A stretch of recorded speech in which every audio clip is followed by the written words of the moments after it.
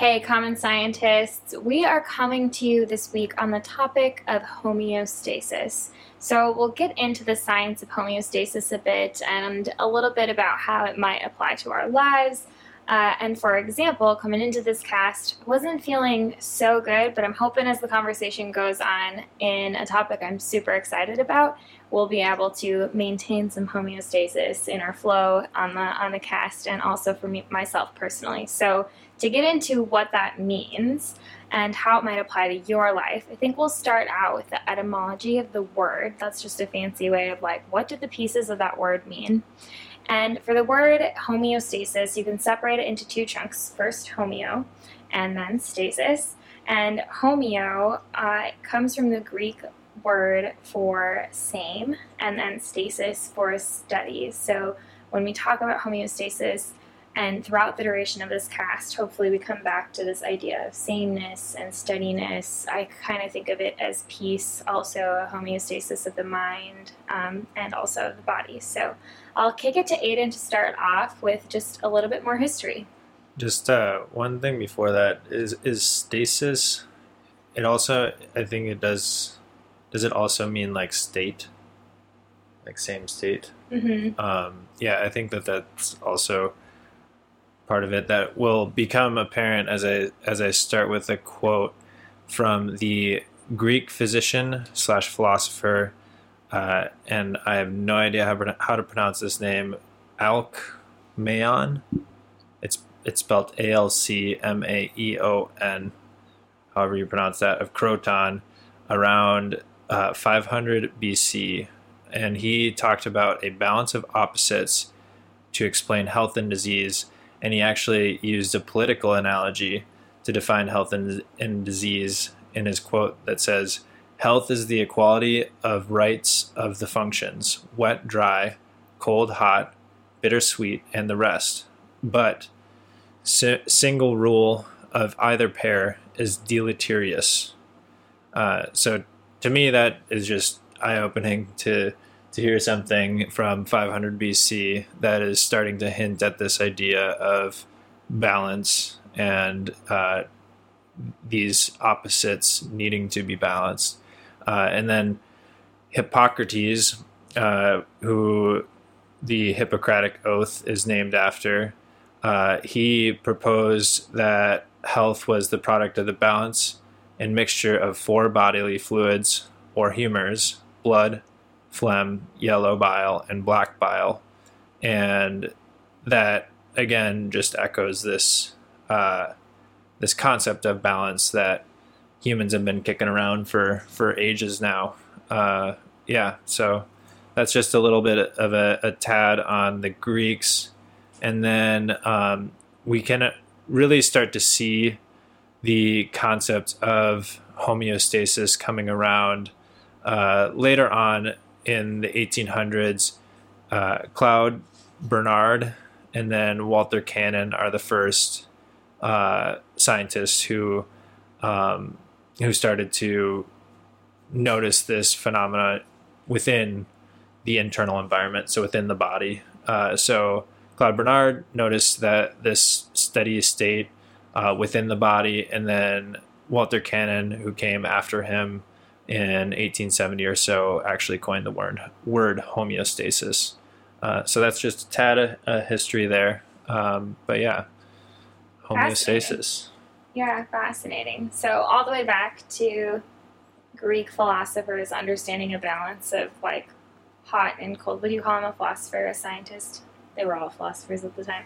Mm-hmm. So talking about this balance of like hot versus cold, what else did he say? I don't recall all of the pieces of dry and wet. Dry and wet. Yeah, and then he does go on to say that if one were to dominate, that would be damaging. Right. So already talking about balance. And then from there, we kind of jumped into the Hippocratic Oath. And I think for some context for our listeners, the Hippocratic Oath is a oath of ethics that historically physicians have taken to promise to do no harm. So just a little added context there. And then we finished with hearing about some important scientists who coined the term and understood that it might play more of a role in bodily function. Fascinating. Yeah, just a tidbit. Why did you choose the topic, Lauren? Why did I choose the topic of homeostasis? Well, I think for a couple of reasons. I would argue that it's one of the most foundational biological concepts that exists, and I would also argue that it's probably one of the most applicable to any person's life. So I think finding balance is something you'll hear about a lot, but I don't always think people practice finding balance very scientifically. And I think there are also a lot of people who might advocate for balance, and even people who study it, who don't model it very well, including myself sometimes. So I think it's just a fascinating topic that deserves a little bit more credit, a little more merit. And I think if we all understood homeostasis better, we might be able to live more meaningful, valuable, balanced lives. So yeah, I guess that's why I chose it. Awesome. One thing that's fascinating to me about homeostasis is I think that a lot of times when we talk about things like balance or any sort of goal that we're trying to achieve, happiness, anything of that sort, I think a lot of us picture it or imagine it as being something stable. But with something like homeostasis, even though the words are like steady, stable, state, things that you kind of want to stay the same, really it's like a constant, or it's like a dynamic consistency, right? Yeah. Because it's so affected by your environment, but your body, your cells, every little thing inside of you, mitochondria, all that stuff, all these systems, they can't really worry too much about what their environment is doing because they can't control it. So all they do is sense it, right? And they have all these effectors and sensors and all this that read and react, and then they just try to control their inner state.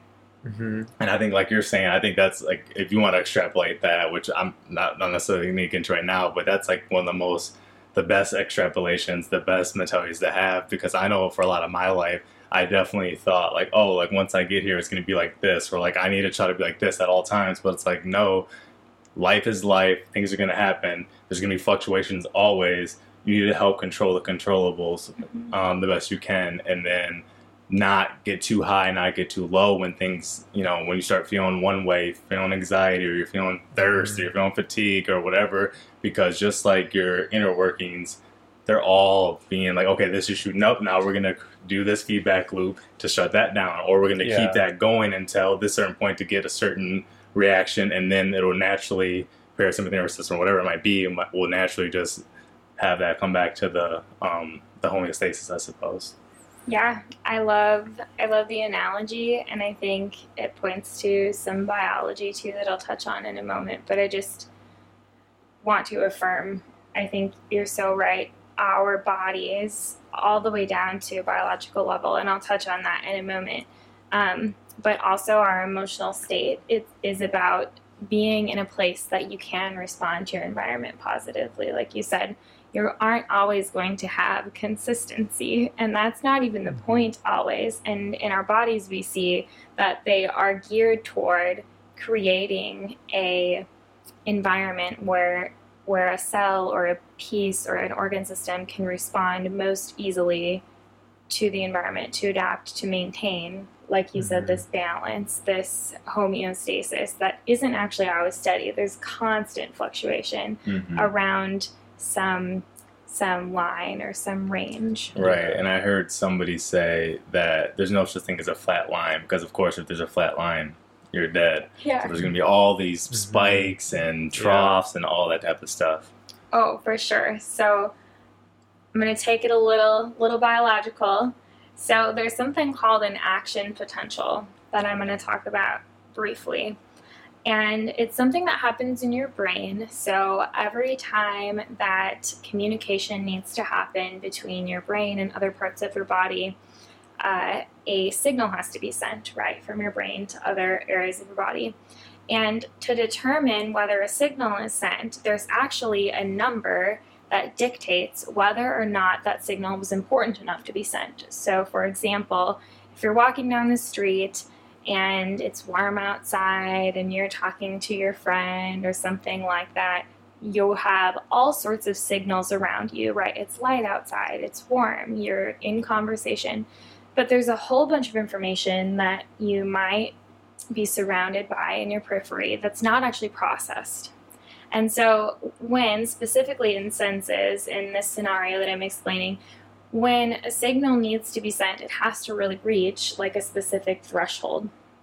So in an action potential graph, you'll see like a spike, and then it'll come down into kind of a bit of a low point, and then come up and come back to be steady. It looks kind of like a backwards Nike swoosh, if you use your imagination a little bit. But your maintenance is actually at negative 70 millivolts. So bear with me if you're checking out a little because you were like, oh, biology, that topic sucks, or whatever you're thinking. Just hang out here for a second. Be in discomfort with me, because negative 70 millivolts, you wouldn't think that that's normal, right? Like Right. negative 70, what kind of a number is that? Like, Right. you wouldn't think that you have all these neurons hanging out at negative 70, all these cells.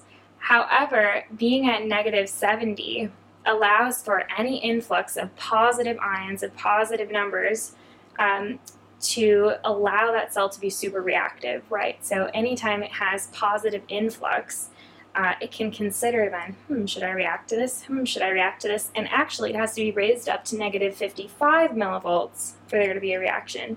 So it's just one example of the body deciding intuitively when to respond and when not to respond to maintain some level of homeostasis in a way that is prepared for response, right? Like, we hang out at negative 70 so that we can react to something, not necessarily to maintain a flat line. Like you said, flat line means probably that you're dead. So I thought that was fascinating. I don't know that I did it justice, but really phenomenal that what we can see in ourselves is also mimicked all the way down to a cellular level to our neurons in our brain, like responding to senses, which I think is so fascinating.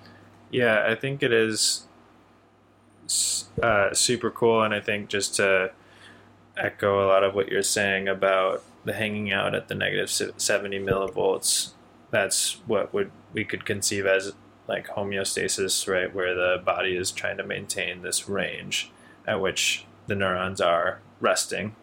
And as Lauren also mentioned, that's where they are more able to be activated. And I believe, Lauren, so homeostasis tends to involve feedback loops, and there tend to be, and in those feedback loops, as Dre also dropped earlier, there's like sensors and effectors, and these sensors will take up a signal and then tell the effector to do something about it. And to maintain that negative millivolts, the negative 70 millivolts at resting, I think, aren't there like different pumps in the cell that try to pump out the positive ions when it's resting? Yeah. So, whoa, we're really getting into we're really getting into some biology, digging a little deeper. Right. Yeah. So if you look at this on a graph, if you think again about that, like backwards Nike swoosh, if you will, or like a spike, it almost looks like a heart rate spike, which people I think are probably most familiar. It spikes up and then it spikes back down. And the spike up is called depolarization. And that word is not so important. All that you need to think of is that it's getting more positive, right? So we were at negative 70, we hit that threshold of negative 55, your brain was like, whoa, we got to send something to the body. And then it did. And so it depolarized, it got more and more and more positive. And then at some point, the signal has been sent, right? And that cell's overwhelmed with positive. And then the cell has to use channels and some pumps to maintain homeostasis. So now it's gotten so positive, and we need to come back to negative 70. So you're so right, and I don't know that getting into the technicality of the pumps and things, makes sense for this cast, but just so that you know, common scientists, your body is amazing. It's super intuitive. And next time someone asks you, like, hey, how are you doing? Maybe you can respond and be like, oh, I'm doing great, hanging out, negative 70 millivolts, doing fine, maintaining homeostasis.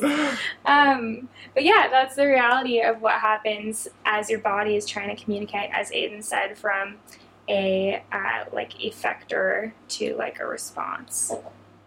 So I think it's like, so there's a receptor or a sensor, Mhm. and then that tells another An component to Mhm. an effector to create an effect. yeah, so that's like brain to body. Yeah. Another.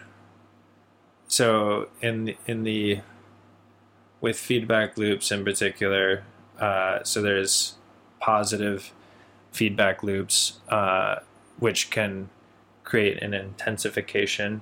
So I'm sure there are some positive feedback loops in the depolarization, right? And so like when I say intensification and this positive feedback loop, it's like you have the sensor telling the effector to do something.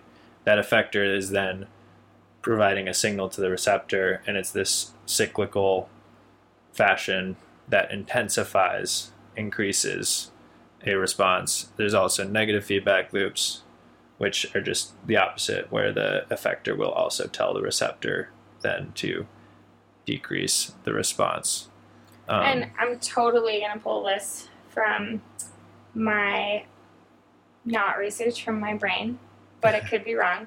But most of the body behaves via negative feedback loops. So it doesn't make sense to intensify, right? Like, your body's not like, oh, I'm hungry, and then all of a sudden you're like, oh, I'm starving. Like, that's not how it works. Like, it will intensify some, right? But there's a point where you eat and then you feel better, or, you know, something like that. So most of that is negative feedback loops. Positive feedback loops are much, much less common. The best example of positive feedback loop is pregnancy. So your body's like, okay, I gotta do something, and then that something builds on that something, and then pretty soon you're 9 months pregnant, right? Like, it's probably one of the most, the most prominent examples of positive feedback loop. But it's so rare in science that we were taught in intro-level biology at a collegiate level, so biology can go way, way, way deeper than that, that there really were only like 2 or 3 main positive feedback loops that were necessary for us to know at that level. Pregnancy being one of them. I think, there would also be positive feedback loops, and negative feedback loops in certain processes. It's like you're getting hungry, you get more hungry, right? So there's some process going on behind that and intensifying that, and then you eat, and then that starts to tamp things down. Yeah. But that's a great yeah. example of homeostasis too. Yeah. Dre, where do you see homeostasis most act in your life? Where are you most aware of this pull and give and take, pull and something else, pull and push, push and pull of homeostasis? Okay, so I think if I'm just gonna go off the top of my head, it would have to be more of like a analogous version of it, like a more psychological or social version of it. But I remember having a conversation with a friend years ago, and she was telling me that every time, and I think a lot of us experience this, where there's somebody in your life that you are always on the threshold of snapping or feeling some type of way, usually a negative emotion, but it's positive as well. That happens as well, where there's a friend that you just, as soon as they say something, you're just happy. As soon as they say hi, whatever. I have friends like that. But in general, I think we really kind of focus on some of those negative feelings, where someone can breathe around you, cough around you, just say, hey, how'd your day go? And you're just you just hear something in their voice, and you just kind of get that tension, whether that's a parent, a sibling, a friend that's in your friend group, but you're not really that good of friends anymore, or an old roommate, anything like that. I've had these type of relationships with a couple different people. And I remember talking with this friend, and she was like, yeah, whenever I speak with this guy, I just know my threshold is always it's kind of like those millivolts. It's I'm not at negative 70, I'm at 56. So it only takes one little millivolt to push me over to the action potential or whatever it might be. And I guess that's kind of how I see it. there's certain things in my life, and I used to be way less Zen. Not that I know what that term actually means, but just the pop culture version of it, the Western pop culture version of it. I used to be way less Zen, and I used to I used to be really rigid and flexible, and if things didn't really go my way, I just had like a really type A personality, and I was just kind of on that threshold. If things were going kind of the way I thought they would go, or the way, like, even if I was kind of practicing some stoicism and like foreseeing bad things happen, I would be okay. But if I did not foresee these things happen, if I did not foresee a conversation going a certain way, a hangout going a certain way, if they're like really sensitive to disappointment, I always felt like my threshold was always just right there for things like that. And I had to learn through like stoicism, like thinking through things. Hey, what's the worst that could happen? Is that really that big of a deal or not? Understanding that, oh, that person is their own main character. They have their own life. If they're changing plans or doing this or doing that, it's something that's about them. It's not like some personal attack on me. Those things happen. It's all good. And then that kind of helped me control my own, I guess, inner workings, so that when the environmental factors came about, I had that little spike, but it didn't hit my action potential, and I didn't like ruin my day or have a meltdown or freak out or feel negative feelings towards that person. Wow. I love the analogy, and I think it's super wise. And I resonate a lot with it too. There are for sure people in my life that I just need to like tell myself, like you said, kind of go through it, remind myself like I'm okay. I am capable of maintaining negative 70 millivolts. I am capable of maintaining my cool. But yeah, I completely resonate with that. Yeah, I had a similar experience to you where it definitely required learning to create some of those receptors in my own psyche that tell me, oh, I'm like getting close. I should start to tamp that down by doing something else.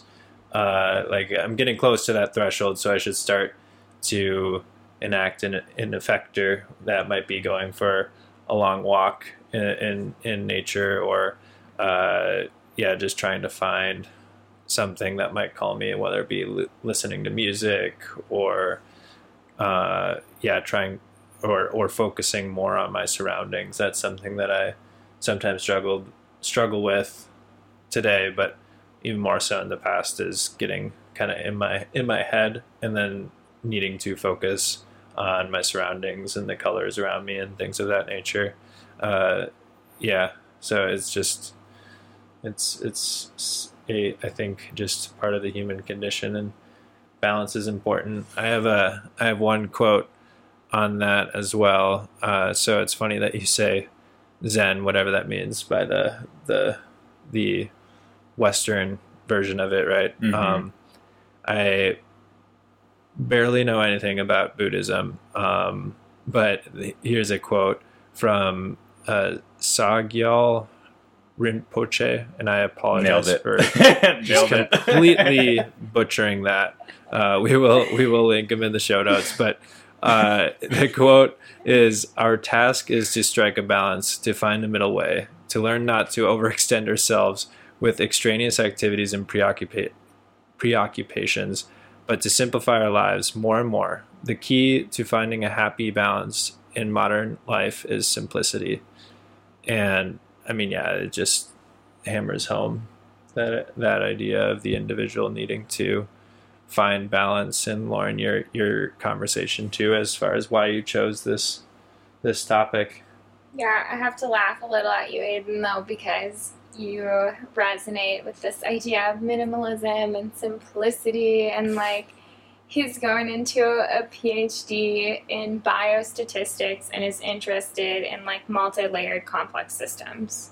So I just have to chuckle a little, because I think you're so right. In life, it's good to find some simplicity, some balance.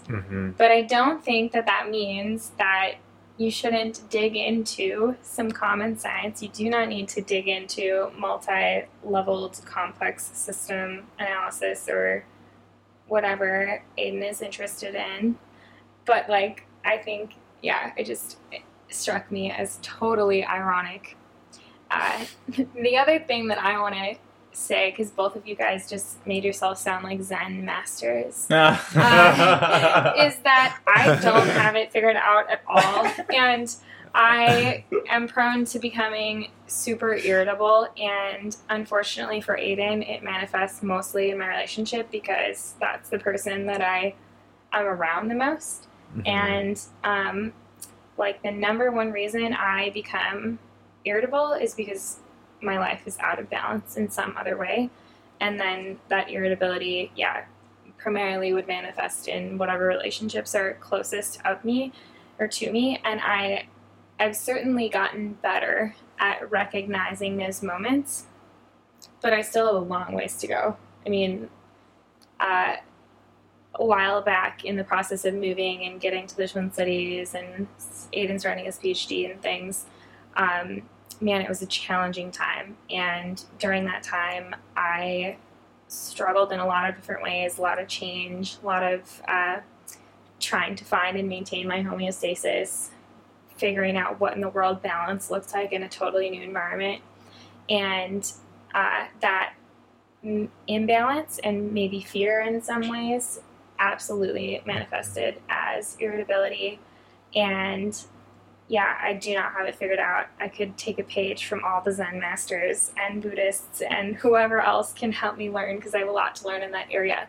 But like you both said too, like as you practice recognizing it, you can also practice addressing, getting back to a state of who you want to be and who you want to maintain. Because I don't want to be someone who gets irritable, but it's just the truth.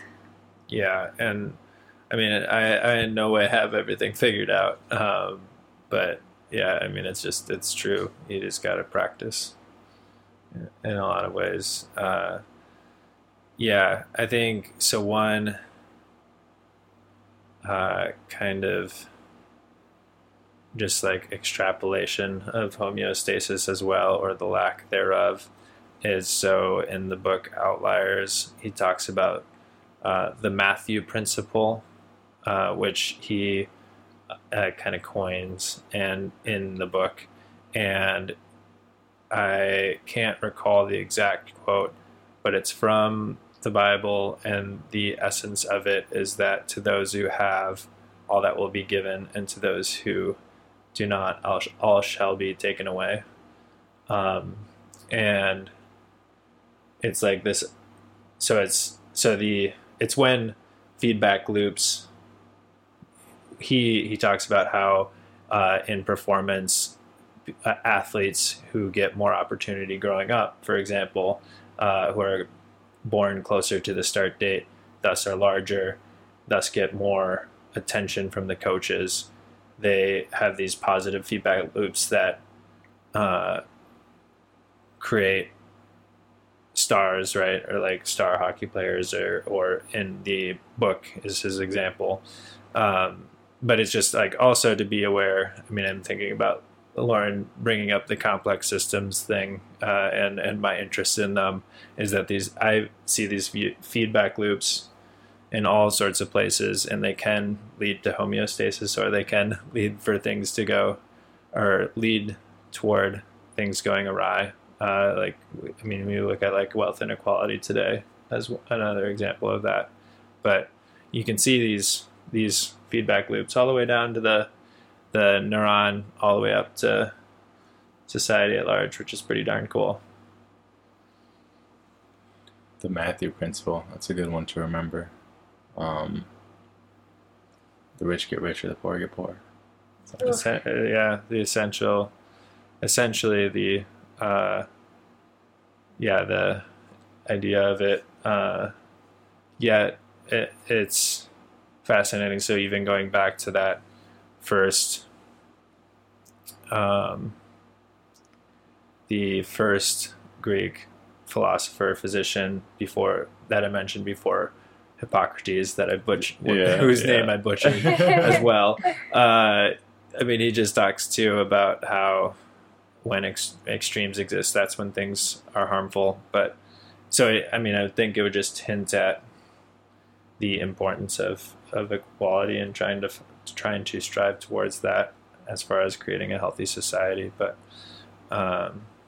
yeah, Lauren, I see you're pulling up something. Would you like to mention your train of thought that's going on?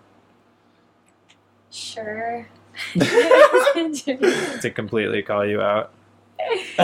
Sorry, it just caught my eye right while I was talking. That's the challenge of computer screens, but controlling my own frustration in this moment live on YouTube. Okay. Yeah. So when you mentioned homeostasis of societies and this structural level, I didn't think it was quite appropriate to jump from neurons to society, but here we are. There are some lyrics to a song that I think describe some of this tension. So far we talked about homeostasis of the body, the self, the neuron, and we're starting to extrapolate into this balance within society. And I think that these lyrics do a good job at describing some of these tensions, because I don't believe that the most homeostatic society is one where the rich get richer and the poor get poorer. There's a reason why the body works primarily in negative feedback loops, not positive feedback loops. So I strongly disagree with some of those contentions. Mm-hmm. And hopefully we get a chance to circle back to that. But I'd love to hear your guys' feedback on these lyrics. So the song is by Casting Crowns. They're a Christian artist that I grew up listening to. And this song is called City on the Hill. And I'll just read some of the lyrics here. Did you hear of the city on the hill? Said one old man to the other. It once shined bright, and it would be shining still, but they all started turning on each other. You see, the poets thought the dancers were shallow, and the soldiers thought the poets were weak. And the elders saw the young ones as foolish, and the rich man never heard the poor man speak. But one by one they ran away, with their made-up minds to leave it all behind, and the lights began to fade in the city on the hill. Each one thought that they knew better, but they were different by design. Instead of standing strong together, they let their differences divide. But it was the rhythm of the dancers that gave the poets life. It was the spirit of the poets that gave the soldiers strength to fight. And it was the fire of the young ones. It was the wisdom of the old. It was the story of the poor man that needed to be told. So, those are the lyrics. I'd love to hear your guys' thoughts, but it's been a song that's been on my heart a lot recently, and in moving to Minneapolis, Minnesota, which is a very divided community in some ways, I feel. And yeah, it's just been this tension in my heart of like the homeostasis of this city, the balance of this city. Aiden? Takeaways? Man, yeah, I mean, I think that song puts it well, in that all of these roles in society are incredibly valuable, and it is a dance, a give and take between all of the different roles in order to create a homeostatic community, like one that can be sustainable and long lasting, as opposed to one where they all go home, or however it's exactly phrased in there. But yeah, one line that stuck out to me was it was the rich man not hearing the poor man speak. And but yeah, I think that, I mean, yeah, it's just it is super true that to have these incredibly interconnected and interwoven communities work, we need to give and take, and ultimately respect the different roles, because yeah, they do serve, or most of them do. The what's his name, Lindahl, if you live in the Twin Cities area, there's a real estate mogul who has these billboards everywhere, and it's arguable whether or not he serves a purpose. Everyone serves a else purpose. serves a purpose in society, but Chris Lindahl does not. I'm just Joking. joshing, but yeah, So I just think that that's an apt song to bring up, Lauren. Yeah, I was talking, speaking of Chris Lindahl, I'm going to stay on that topic for a second. I was teaching my campers about like free will, advertisement, psychological priming, stuff like that. And I was trying to get them to talk about fast food and how that can influence your hunger, and how we talked about in the Comfort Crisis, how 80% of eating is not actually in reaction to hunger, but other things such as boredom or outside stimuli that are impacting you. And I was trying to get them to be like, oh yeah, like what do you see on the highways with the billboards, and be like, oh, like McDonald's and stuff like that. And then one of them was like, Chris Lindahl, and I was like, wow, okay, Chris Lindahl, that you are doing a fantastic job. However, I don't know if I can support this any longer if my 12-year-old kids are promoting Chris Lindahl. If I need to sell a house, Right. I go to Chris Lindahl. Man, dude must be doing pretty well though. But that's awesome. Yeah, Chris Lindahl, jeez. No free press though.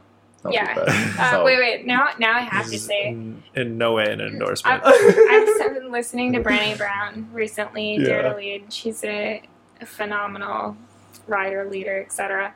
And she recently challenged me in this book to consider that everyone, like in life, is just doing their best, and like what perspective would you have to take of them if you really earnestly ask yourself or have yourself believe that they're just doing their best.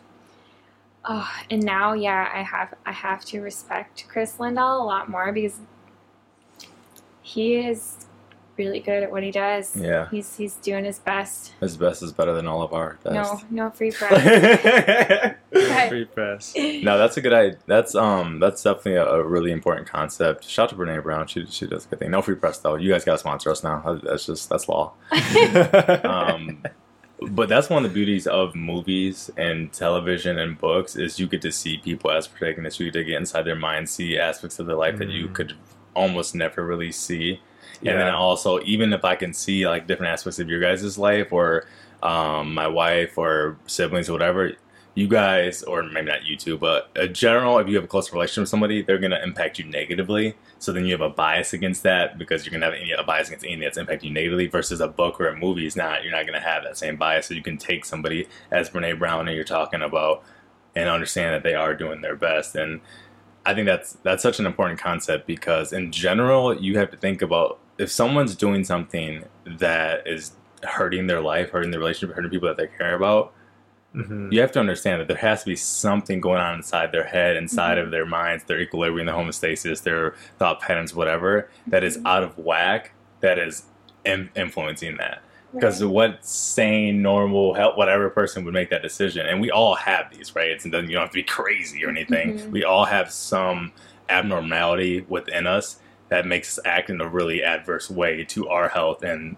our social circle's health. I'm not the best at remembering that, but I try to keep that into consideration and understand that, like I said earlier, this is saying so much more about them than it is me. And I have to control my controllables and not have my action potential go off. And then I'm ruminating, and I have that positive feedback loop where it's like, they suck, they're the worst, and I just keep going and get angry, and the thoughts get worse and worse and worse. Definitely try to avoid that. But yeah, thanks for bringing that up. That's really awesome. Yeah, to just give like a little bit more context for our listeners in the book, and I will now just recommend it's an awesome book. It's an awesome read and listen. But Brené Brown, you do not need to sponsor us. Yeah, she's gonna ever. But she posits this challenge and this idea, like, to ask yourself, right? So if you consider an individual and ask yourself, what if they were really just doing their best? So think about that for a moment.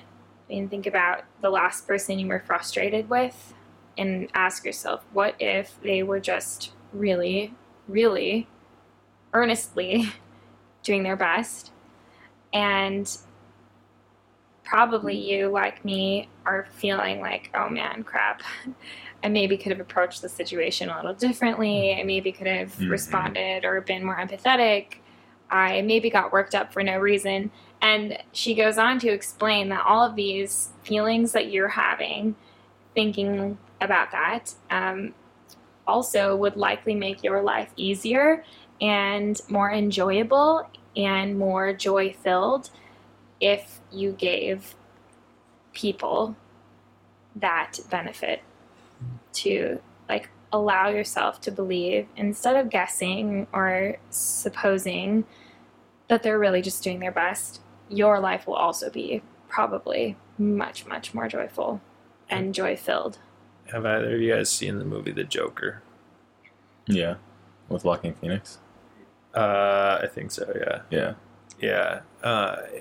In it, for those of you not familiar, the Joker suffers from... It's the backstory of the Joker, who's this supervillain in the Batman series, and he has this neurological condition, and it demonstrates these feedback loops that create him into who he is, where because of his neurological condition, people start to treat him poorly, and he does not receive respect, and he eventually, completely goes off the rails and becomes the supervillain that he is in the rest of the Batman series. So it's just another... it's an incredible film because it also does help create some of that empathy, I think, in people and myself as well, in terms of realizing that, people have issues that they're dealing with, and and if you are doing as Brene Brown advises and believing that they are doing their best, I think that is a worthwhile pursuit for sure. Yeah. One of the cool things about the Joker, just to piggyback on what you're saying, or not, I don't know if it's cool, but one of the reasons why people really relate to it is because it really speaks to disillusioned and disenfranchised people, and it speaks to the concept of the rich get richer and the poor get poorer in this dog-eat-dog world that isn't really based on meritocracy, but is based on like the top people just shuffling cards, right? And no one at the bottom ever gets a hand, ever gets dealt anything. And that's why the Joker, someone who was cast aside by society, someone who's dealing with a number of neurological issues, but one of it is a rare condition in this world where he just bursts into uncontrollable laughter, which, if you know the Joker, he laughs a lot. And that, like you said, it gets him ostracized even more. He's already has this wild backstory of some sort of abuse, some sort of adoption, some sort of poverty. Plus now he's just a social pariah. And that ends up harming people of higher class, what we might call kind of our own type of nobility in America, and all the underlings, right? All the peasants rise up behind him as he gets this following, and he starts being seen as a symbol, kind of like V for Vendetta, as opposed to just one man. And then by the end of the movie, he has this following, and he has this sort of this movement. He's the cult leader of this movement, I suppose. And I think to what my understanding of the Matthew Principle, it sounds like that is a product of it. It's a product of it being unchecked. It's a product of unchecked capitalism. And I think when it comes back to the City on the Hill song, the thing about the City of the Hill, I don't know if I think it is like a Christian concept, or like an allusion to heaven or something like that, or heaven on earth. It's an ideal world. So when we hear about like this sort of balance and cycle and this and that, and the poet affects this person, the soldier's heart, and the soul, blah, blah, blah, and the poor listens to the meek, and the meek, his voice is heard, has a story to be told. This is an idealization of what humans could be, and I agree that might be an awesome sort of homeostasis or equilibrium or whatever. But I also think, so my understanding of equilibrium is that equilibrium, how it differs from homeostasis, is that it's passive.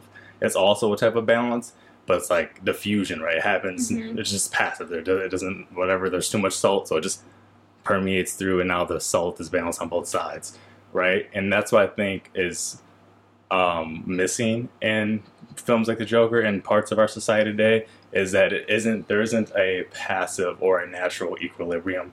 There's a mind and intelligent design, right? We're intelligently designing our society for this, in my eyes, rich get richer, poor get poorer, not a true meritocracy, not a true, like we talked about, it doesn't have to be everybody's equal, whatever, but everybody has the equity, everybody gets an opportunity, right? And that's where I'm interested to hear like more about your thoughts on that song, so I can maybe try to understand it more and why you thought it was apropos. But for me, I just think it's such an idealization that I'm not really sure how it correlates to our society or homeostasis in our society, except for the sense of it's an ideal that we should try to shoot for.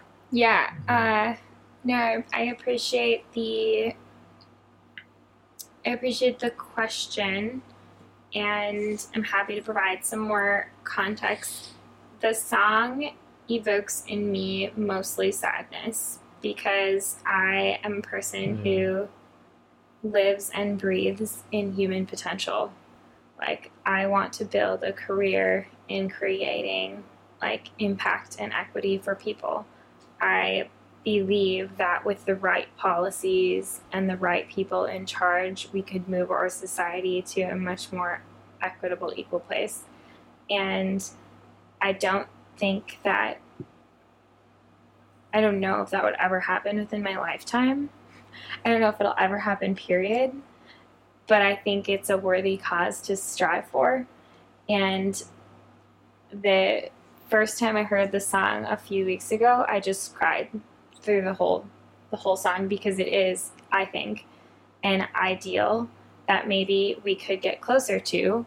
And I think we could get closer to appreciating different groups of people, and understanding different groups of people. And I think, especially after a recent family event where something that came up that I didn't think was political turned out to be political, and I ended up getting injured in the conversation, like physically hurt and scared. These song lyrics, they just kind of just crushed me for a moment, like just took my breath away, because I think there is a place where we could appreciate each other. Democrats could appreciate Republicans, right?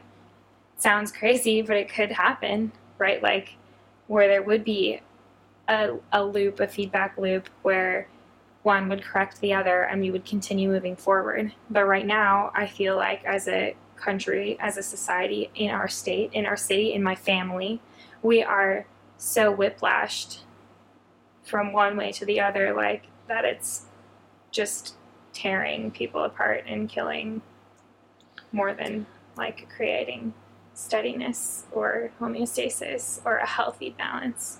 So I think that's what drew me to bring the lyrics into the cast. I didn't anticipate it. They just popped into my head, because it has been periodically just kind of coming back to me, like, but what if the rich man listened to the poor man? You know, what if the soldiers gave a crap about the poets? You know, like, we would be in a really different place. I would be in a really different place. My family would be in a really different place. I think that, so in alignment with Lauren as far as the belief in human potential, my understanding is that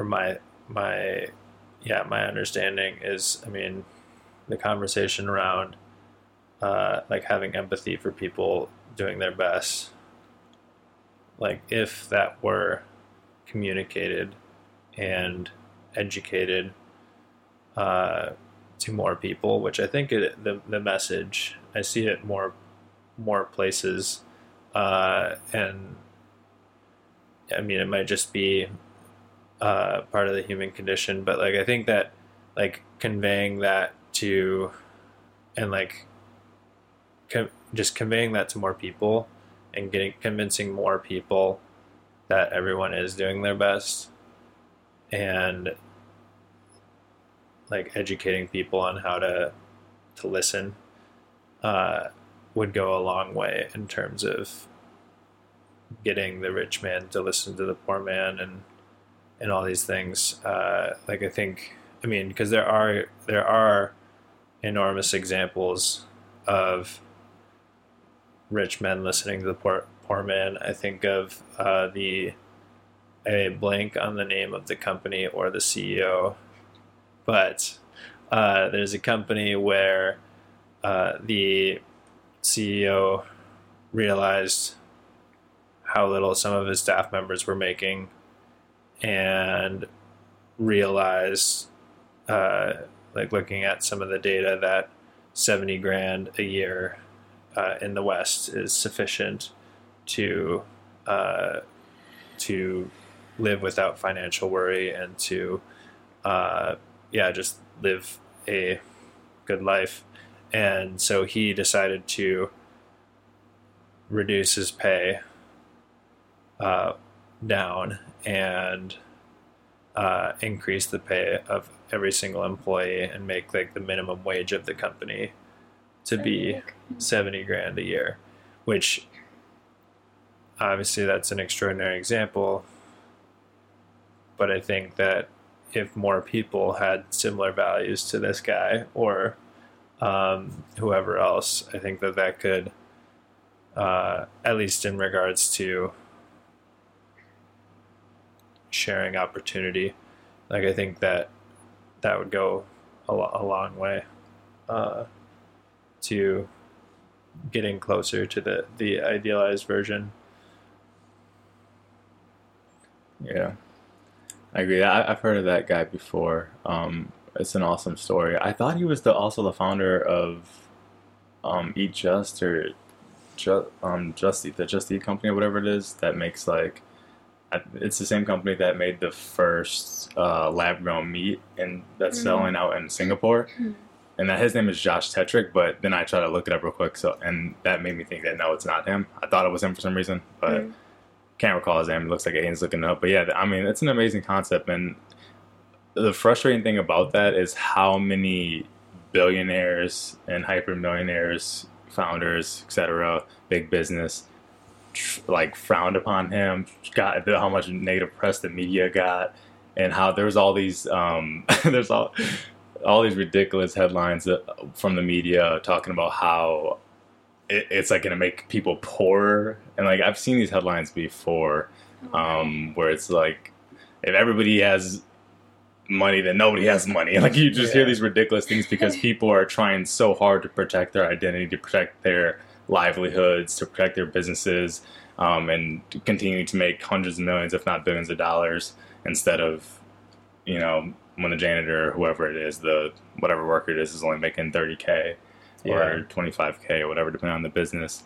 And it sucks that, again, it's not like there's this natural process, but there's these, it's a natural process within us that's making us want to do that, but it's like humans were actively oppressing that, right? It's just like, I get it, you don't want to do it, but it's like there was a lot of slander that came at this founder, and there weren't a lot of copycats, which we definitely had hope for. Yeah. Yeah, I think, it's just the slander is bonkers. But yeah, 6 years ago, Dan Price, the founder and CEO of credit card processing company Gravity Payments, announced they were raising the firm's minimum salary to $70,000 a year for his 120 employees. To accommodate this change, Price slashed his own $1 million salary. It's just extraordinary. It's like these are human choices, and they can be right. changed. So I mean, it's just Human-centric economy, right? yeah, That's amazing too, because $1 million is not even that much money. Like it's a lot of money, but it's not like absurd. You can Right. you can't get whatever you want in the world with $1 million. So Yeah. it's like it's interesting that he wasn't making like 20 million a year or 50 million a year or Right. a billion. You know, he's just like 1 million. Okay, like I'm good. I can help Right. out other people who, and I know there's all those studies about like not only being above the poverty line and taking care of the family, but there's also those studies on happiness and once your basic needs are met, how money and income and 70K, some studies have shown that that's a good amount of money for a household for you to be like, okay, my needs are met, I'm okay. Oh, Take yeah. a vacation per year or whatever it might be. Yeah. You know, I'm not going to be on the streets or anything. yeah, that's I mean, that 70K is about that number, and I think so his company collected some data and did some research of their own, and like people who paid off their debt increased at their company, people who bought their first home increased at their company, people who had children increased at their company. So it's just like, yeah, when people have their needs met and feel secure, they can start to plan for the future. And so I think that is just something to definitely admire. And I think it's probably some cognitive dissonance that created some of that backlash where people were so like, oh, I could never do that, but and deep down know they can, but it's a fascinating example for sure, and I didn't expect bringing it up on the cast, but Yeah, I think people research shows even that people get defensive when their livelihood feels threatened, and in a society that values money over nearly everything, right, it's easy to tie your value to dollars, and therefore when your dollars are challenged, your values feel challenged, and then you get really defensive. And so it's a deep-seated problem, but I do think that there could be and should be better balance, and I hope that that we can get there through some of this negative feedback, right? Like, you'll hear people talk about it when they talk about housing prices. They'll say like, oh, something has to break, right? Like housing keeps going up and up and up and up. Student debt keeps going up and up and up and up. This is something that is talked about a lot in my circles, as you can guess, since I'm a recent college grad from a university in the United States where it's not paid for. But people will say like, oh, something's going to have to give. And that comment alludes to a negative feedback loop, something reaching a point where it's too high and it has to crash out. And we've seen that happen in societies as well throughout history. I wasn't so versed in the conversation to handle this piece of the conversation at a societal level, but just to get back to this idea of balance in a society and whether that means everybody makes 70K a year or housing prices have to go down or maintain for people who are in the college population, or whatever the actual proposed change is to maintain better balance, who knows.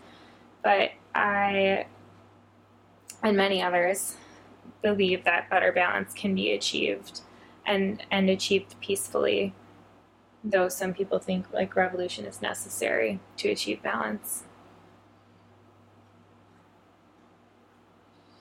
Yeah, I personally hope that the revolution is not necessary. But yeah, I think that it's just all everything we brought up. We're getting a little bit close on time, I think. But as far as everything that we brought up, from the society down to the neuron, just think about those feedback loops. You have the receptor that hears some sort of signal and then tells the effector to do something, and then you end up with these positive feedback loops that can intensify an effect, or you end up with these negative ones that can tamp down the effect. And whether it's at the societal level, at your individual level, or at the cellular level, homeostasis is a thing, and something to learn from. Yeah, for sure. So I want to end with a little technique that can help maintain homeostasis in your body. We have talked about this technique in another cast that I would strongly recommend called breath or breathing.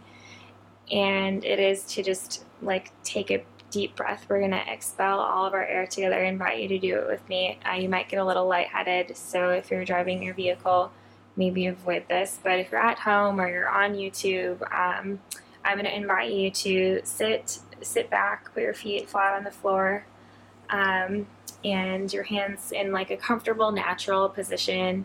You can close your eyes, you can keep them open if you want, whatever feels most comfortable, or just like lower your gaze to maybe the floor somewhere in front of your feet. And we're going to breathe all of our air out of our lungs as much as we can. And then we're going to pause for a moment. And then we're going to breathe in as much air as we can. And we're going to pause for a moment. And then we're going to expel air just to being normal. Okay, so put your hands down, feel relaxed. And with me, we're going to breathe out. 2, 3, push it all out till you feel like you can't breathe. Pause. Breathe in. 2, 3, 4, till you feel like your belly and your chest is bursting with air.